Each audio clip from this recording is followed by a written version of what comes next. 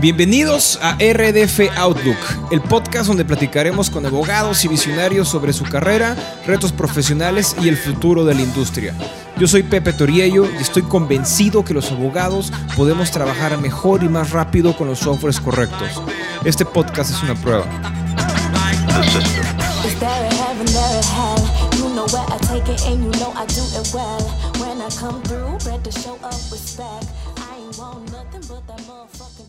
Hola a todos y bienvenidos a otro episodio de RDF Outlook, y en esta ocasión tenemos como nuestro invitado especial a Diego Cerebrisky, que es el Founding Managing Partner de Dalus Capital.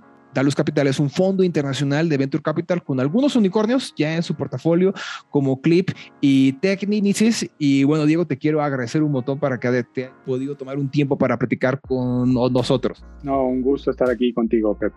Bueno, Diego, pues mira, te platico, como sabes, este podcast lo tenemos como que muy enfocado en la industria legal, y te puedo platicar, bueno, tú lo sabes, ¿no? Que en los últimos años, pues, la inversión en empresas y en startups en Latinoamérica, pues, han estado creciendo un montón. Yo te puedo decir, no sé, tú tienes más experiencia, igual y es doble o triple de lo que se tenían anteriormente. Y bueno, últimamente hemos estado viendo que hay muchas empresas, ¿no? Varios abogados que han tomado de decidir como esta otra ruta en lugar de la tradicional, que era trabajar o en un despacho o dentro de una empresa, de poder lanzar su propia plataforma, ¿no? Poderse lanzar en el emprendimiento.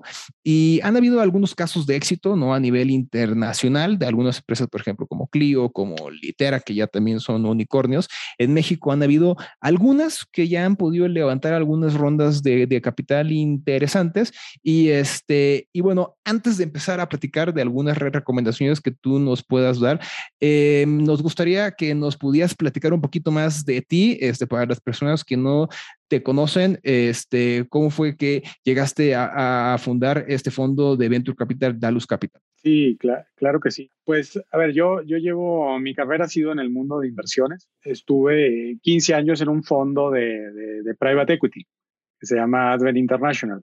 Entonces, claro, de hecho, yo era uno de los socios en México, y después me fui a Colombia a abrir la oficina allá.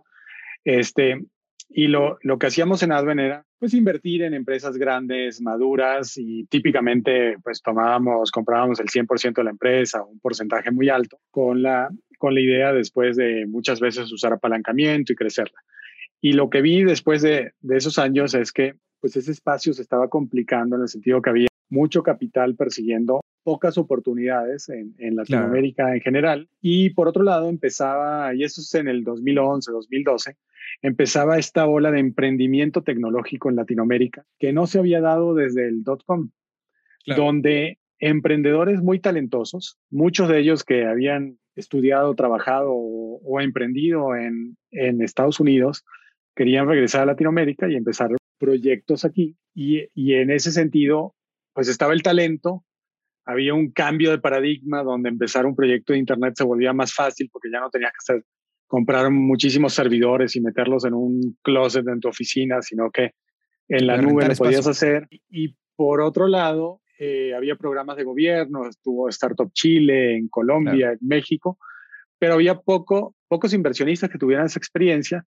Y dije, pues a mí me encanta este tema, ese es el momento para cambiarme. Dejé el mundo de private equity y me metí de lleno al mundo de venture capital, y me asocié con mi socio, Rogelio de los Santos, y fundamos pues Dalus Capital, primero con otro nombre, pero ya después le cambiamos el nombre, y desde entonces hemos venido invirtiendo en esta industria creciente en México y en Latinoamérica. Y eso fue en el 2012, ¿no? Cuando lo fundaste. Eso fue, sí, finales del 2012. Ok, pues ya estamos hablando de una década que tienes como experiencia aquí invirtiendo en Venture Capital, ya con tu propio fondo. Oye, Diego, y por curiosidad, ¿cómo es tu día a día dentro del fondo? Supongo que tienes pláticas como board member también dentro de las empresas dentro de tu portafolio, pero me gustaría que nos platicaras un poquito más acerca de ese día a día.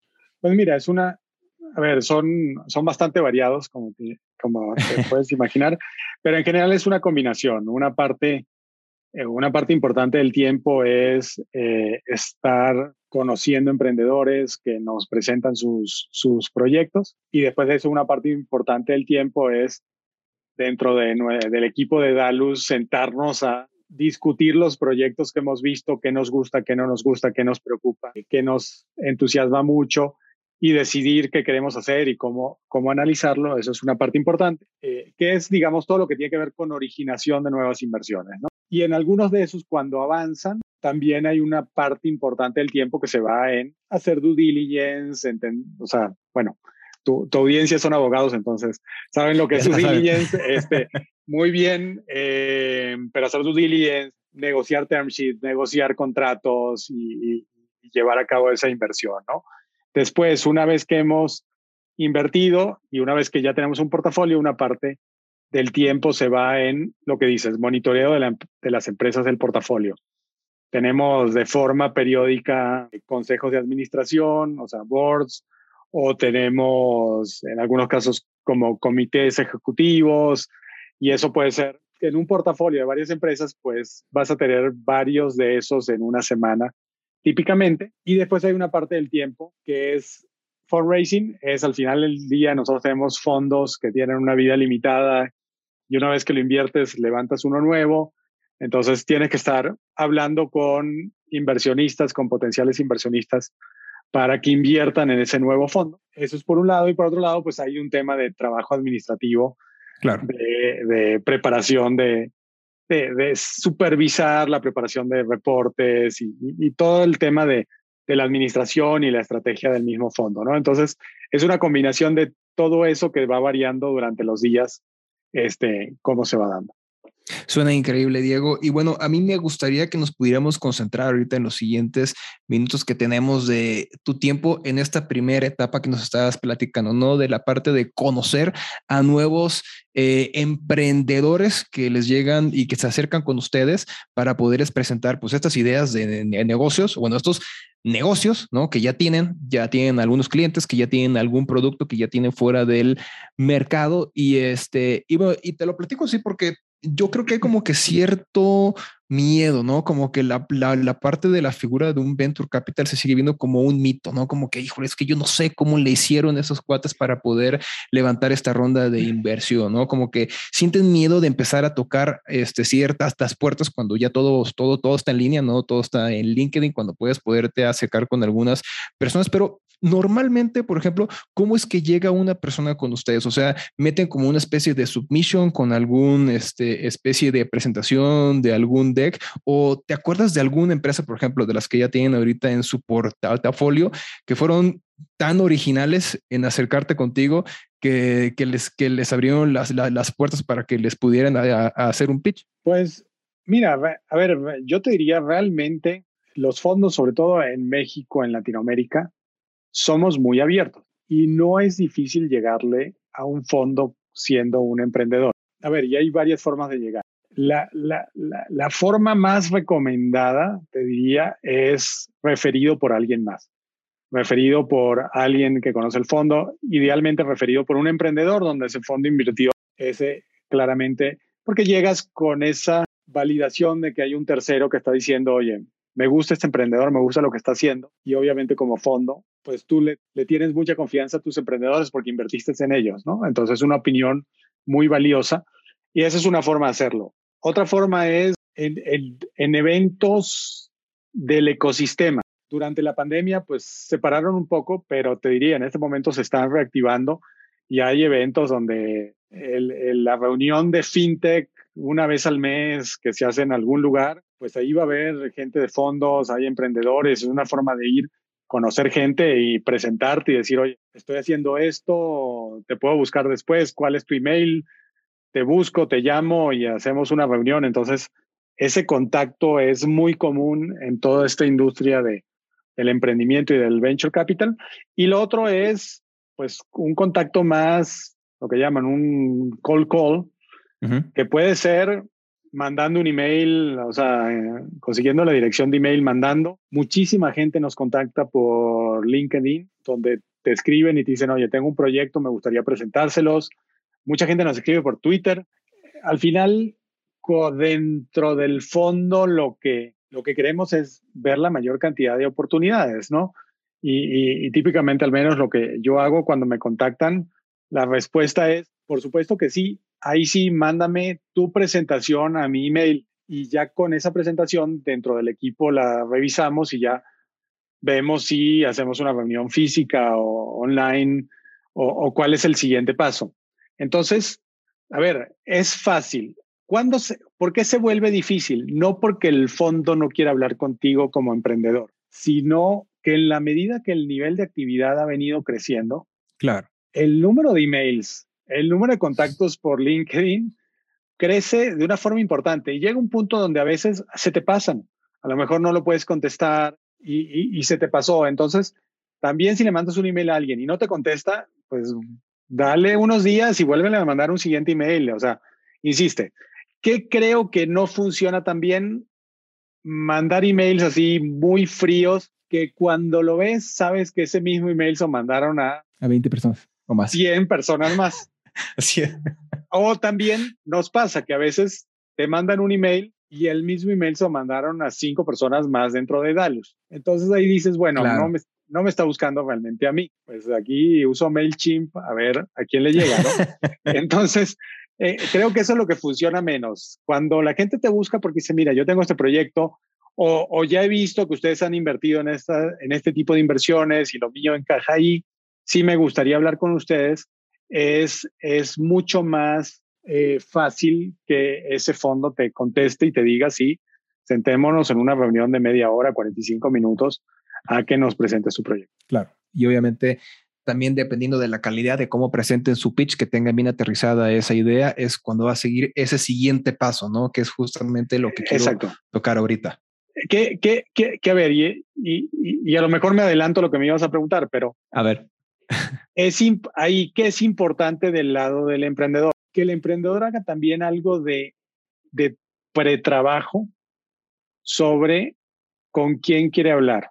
Y eso involucra varias cosas. Uno, entender cómo funciona el venture capital, o sea, entender qué tipo de proyectos están buscando, cómo se financian, cuáles son los términos típicos. Y para eso hay muchísima literatura que puedes ver online disponible, hay videos, hay tutoriales y obviamente si participas en algún programa de aceleración o eso, te van a enseñar sobre eso. O puedes hablar con otros emprendedores que ya han levantado capital, o puedes hablar con abogados que están en este mundo y que tienen esa experiencia. Entonces, ese es uno, hacer ese trabajo, por un lado, de entender la industria y las inversiones, cómo funcionan en general. Claro, claro. Independientemente de lo que tú hagas. Y el otro es hacer un trabajo a qué fondos quiero contactar. Típicamente los fondos tienen cierta especialización. Hay fondos que ven solo ciertos países. Pues si el fondo solo invierte en Brasil, tú estás en México, pues va a ser difícil. Claro. Y no necesariamente tiene mucho sentido. Hay especialización por industria. Hay fondos que a lo mejor dicen, yo solo invierto en fintech. Si tú tienes un negocio de e-commerce, pues a lo mejor no les va a encajar. Les puedes hacer la presentación y después te van a decir, bueno, pero no es el tipo de inversiones que nos interesan. Y después hay una especialización o hay un enfoque por etapa. Entonces, el fondo que invierte, hay un fondo que puede invertir en una etapa pre-seed, pre-semilla, donde a lo mejor todavía no has lanzado un producto al mercado, o que invierte solo en etapas semillas, o que invierte en series A, o por ejemplo, nosotros invertimos en semillas, series A y a lo mejor algunas series B, pero a lo mejor hay fondos que dicen, no, yo invierto en series C en adelante. De acuerdo. Entonces, eso es para cierto startup de cierto tamaño, con cierta atracción, que ha levantado ya una serie de rondas de financiamiento.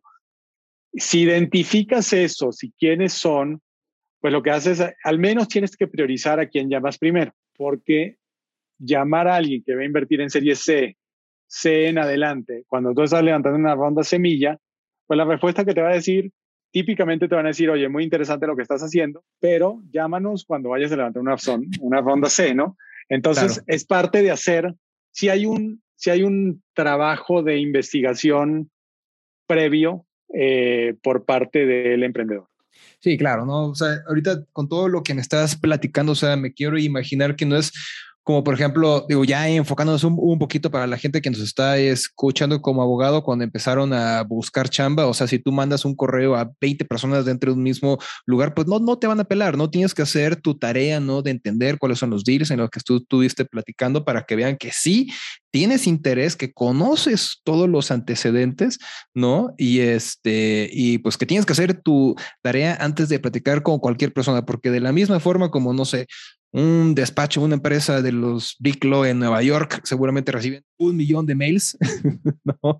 Diarios de gente buscándolos alrededor del mundo cuando solamente tienen una o dos vacantes. Esto lo podemos hacer como una analogía, digo, en forma muy burda, pero es es la demanda que ya hay ahorita para poder buscar este tipo de inversiones, y ustedes pues no lo pueden dedicar el mismo tiempo a una persona que te mandó, que agarró el MailChimp como tú dices y le escribió a 20 personas. Te das cuenta, ¿no? Con la experiencia que ya tiene. Bueno, Diego, y ahora me gusta cómo vamos, ¿no? Este flujo cómo va, ya empezamos como que la primera parte, ¿no? Que cómo es que te puedes acercar, y digamos que ya una vez que pudieron concretar una cita con ustedes donde les van a dar 45 minutos para que les puedan explicar su pitch o su presentación de su startup.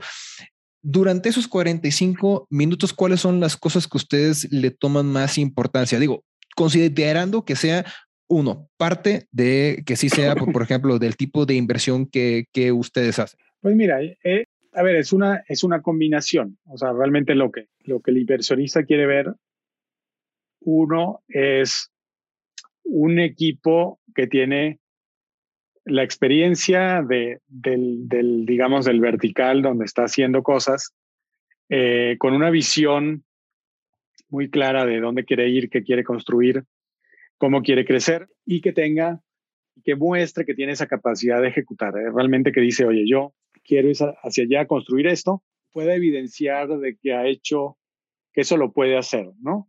Y lo otro, eso es por un lado, digamos, el equipo. Lo otro, que ese equipo haya identificado un problema real que exista allá afuera y que haya construido o esté construyendo una solución para ese problema real. Idealmente que haya ya cierta validación, que los clientes están dispuestos a pagar por esa solución, y finalmente que sea un mercado lo suficientemente grande, o sea, que ese problema sea lo suficientemente grande, haya suficiente número de consumidores o de empresas con ese problema que estén dispuestos a pagar por la solución y que pueda hacer que el negocio tenga un tamaño atractivo. Claro. Si es algo muy pequeño, pues a lo mejor no puede ser muy buena la solución, pero nunca puede convertirse en una empresa donde tenga un tamaño y entonces un valor que genere un retorno interesante para el fondo de Venture Capital, ¿no? Entonces, esa es la combinación yo te diré esas tres cosas: el equipo con el problema y la solución en un mercado grande y atractivo. De acuerdo. Y ahora, en caso, por ejemplo, si ya estamos hablando de una empresa que tiene clientes, la calidad de esos clientes, estamos hablando de una empresa enorme o empresas pequeñas, ¿tiene algún tipo o sea, tiene algún cierto peso como para saber qué tan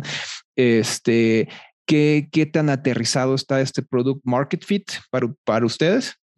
Pues mira, a ver, primero depende mucho, es muy distinto una empresa que sea, digamos, lo que llaman B2C, o sea, sí, claro, que sea enfocada en consumidores, y una que sea B2B enfocada en empresas.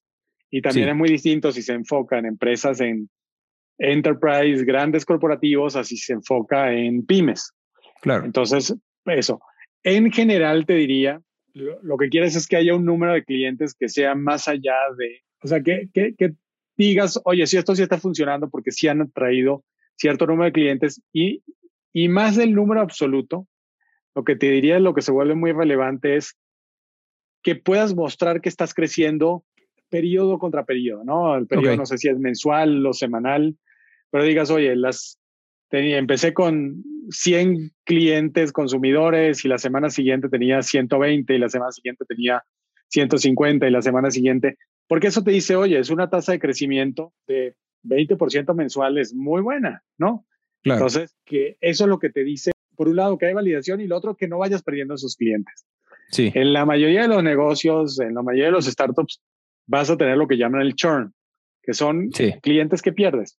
Entonces, a ver, si cada semana o cada mes estás creciendo 20% de nuevos clientes, pero estás perdiendo 15%, pues realmente estás creciendo 5% por mes.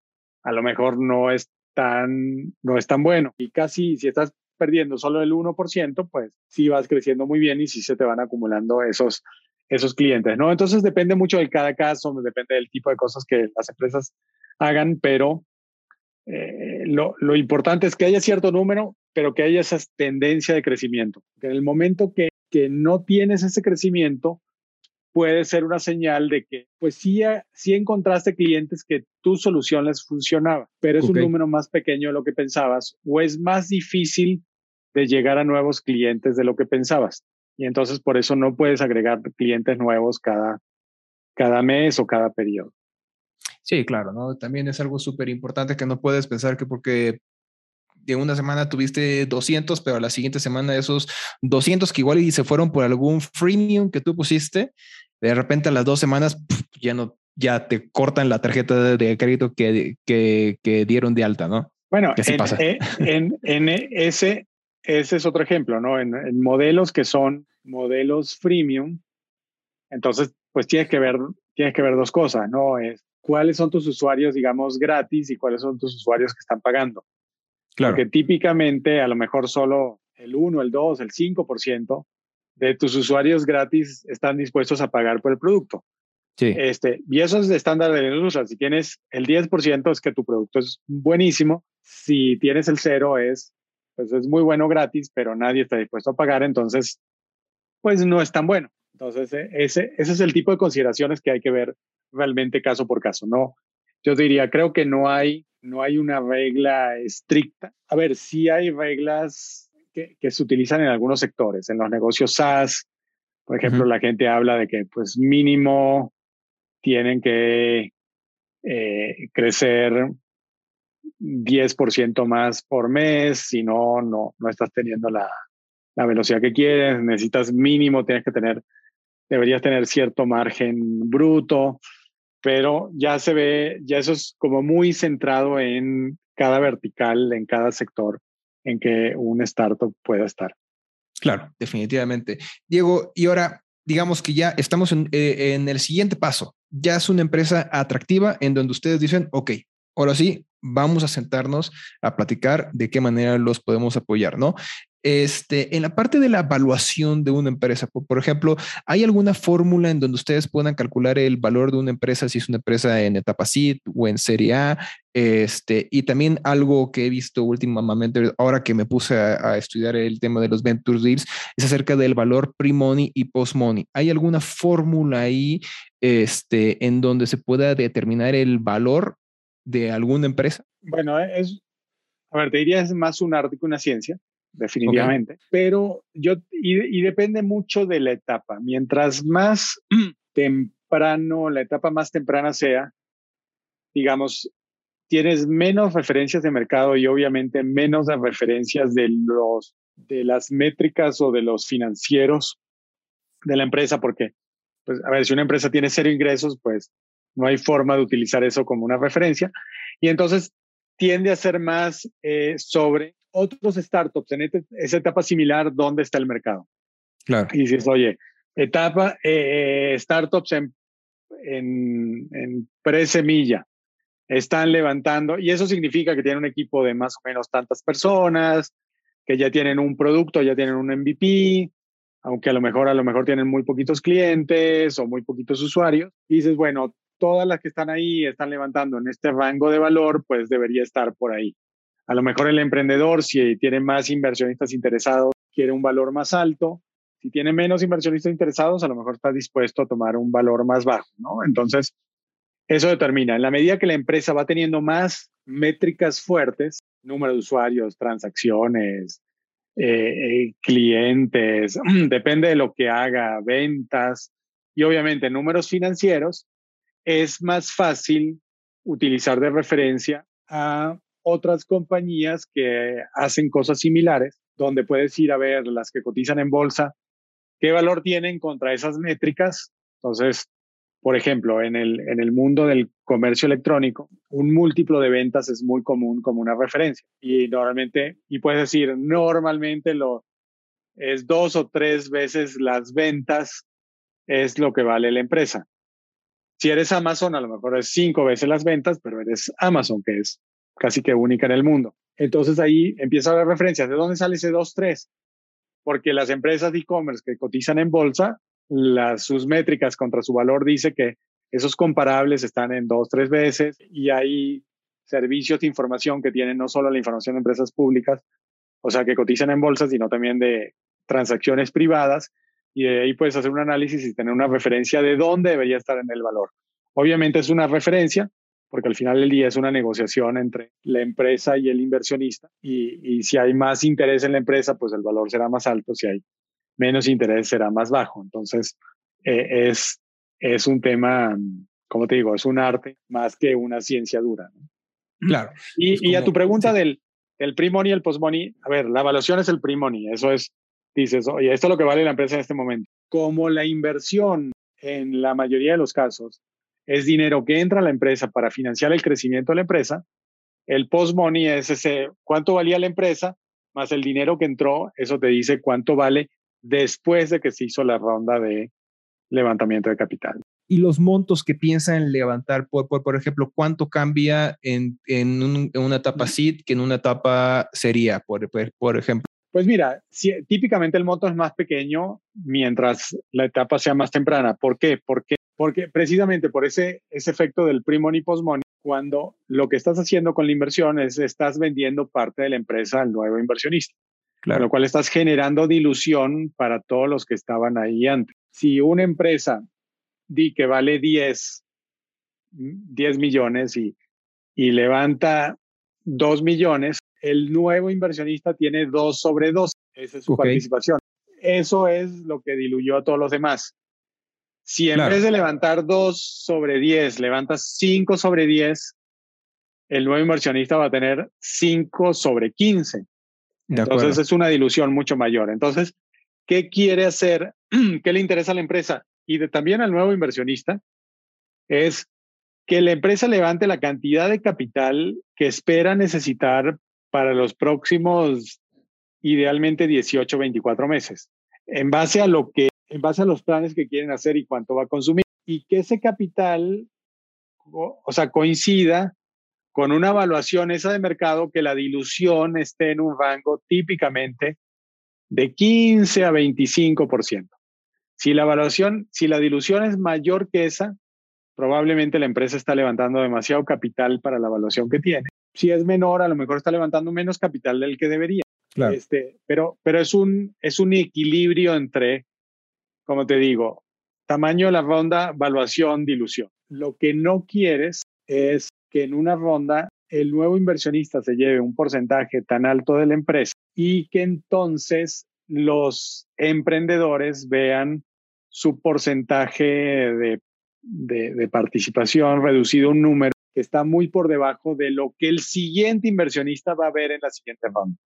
Porque entonces ahí sí empiezas a tener problemas en tu capacidad de levantar más dinero en el futuro. Claro, que es parte también del, digamos, como del ciclo, pues no le quiero llamar natural, pero sí aspiracional de cualquier startup y de un fondo, ¿no? Que es que la empresa pueda continuar creciendo en su valor. Así es.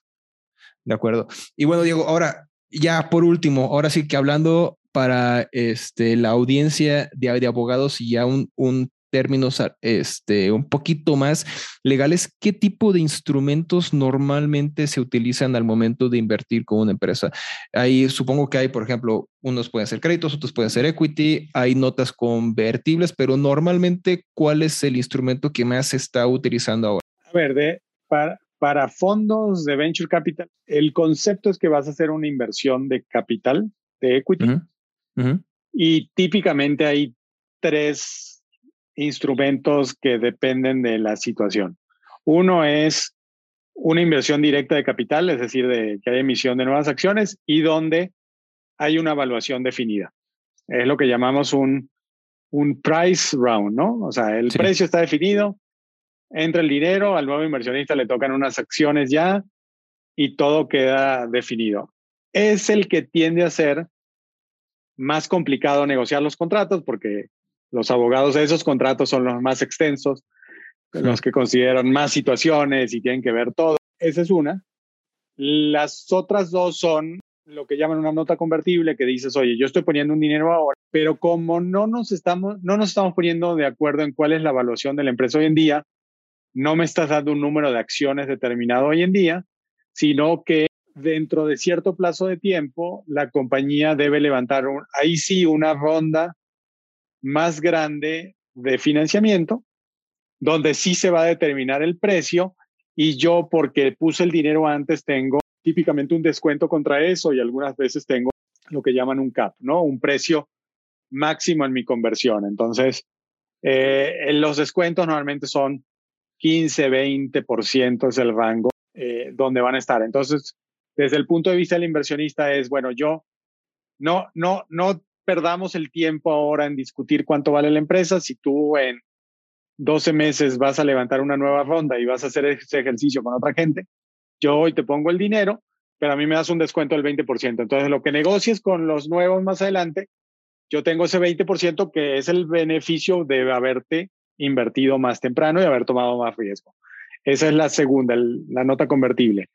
Y la tercera es lo que el instrumento en inglés es lo que más se usa es el SAFE.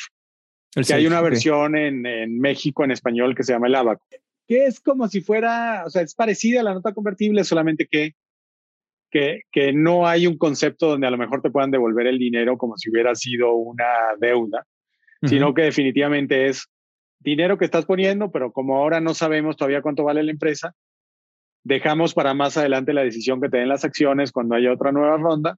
Y de nuevo, también tienen un descuento, o tienen un cap, o tienen una combinación de los dos juntos.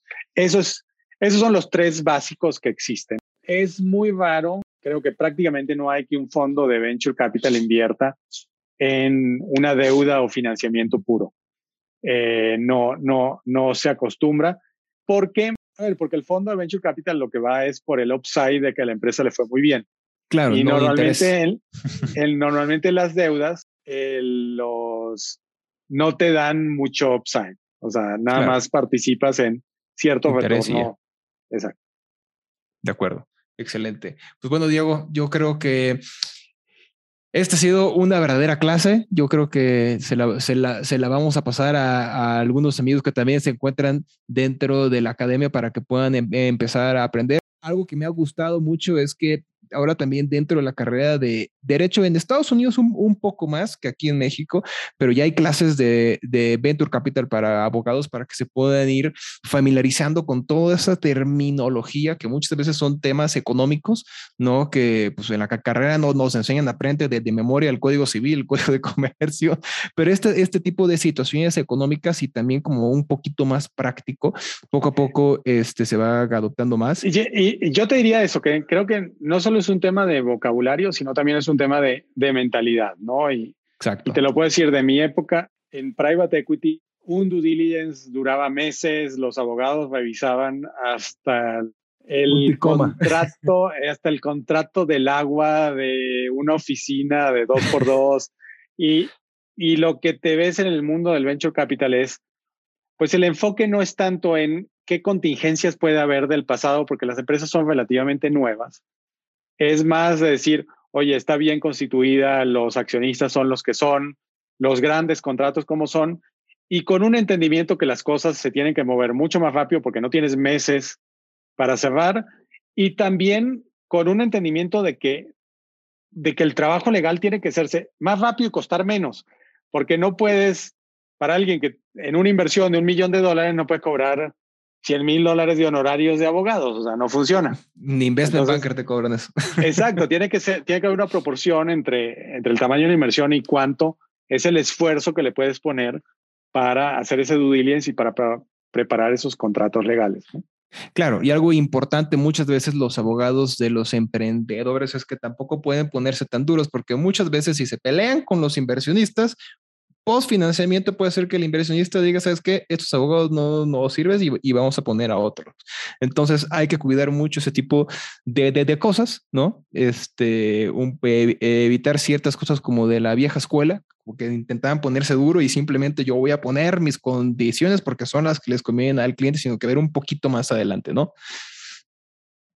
No, definitivamente. Aquí yo lo que he visto, los buenos abogados en Venture Capital lo que hacen es cómo sí hacer la transacción de forma de proteger esos grandes riesgos legales de mi cliente, pero que las cosas salgan y salgan rápido y no estar tratando de proteger escenarios que son muy poco probables. Porque además lo otro, hay que pensar que muchos de estos startups desgraciadamente no van a ser exitosos y van a terminar cerrando. Entonces, no te quieres proteger contra los 100,000 casos de cosas que pueden pasar cuando hay una probabilidad de que ni la empresa sobreviva. Entonces, ¿cómo te proteges de las grandes cosas que sí son relevantes en esos casos donde a la empresa le fue muy bien?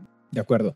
Diego, bueno, para las personas que quieran contactarte o que quieran conocer un poquito más acerca de Dalus Capital, ¿cuál es la manera más fácil de que te puedan contactar? Bueno, me pueden buscar por LinkedIn y escribirme por ahí. Mi Twitter es @cerebriski como mi apellido. Y también tengo un blog donde pongo artículos sobre temas del mundo del emprendimiento y venture capital, que es mi apellido cerebriski.com. Eso es SEREBRISKY. Excelente. Entonces, ahí también me pueden escribir. Perfecto, Diego. Pues te agradezco nuevamente por tu tiempo y esperamos tenerte por aquí pronto. Claro que sí. Gracias por la invitación, Pepe. Un gusto hablar contigo.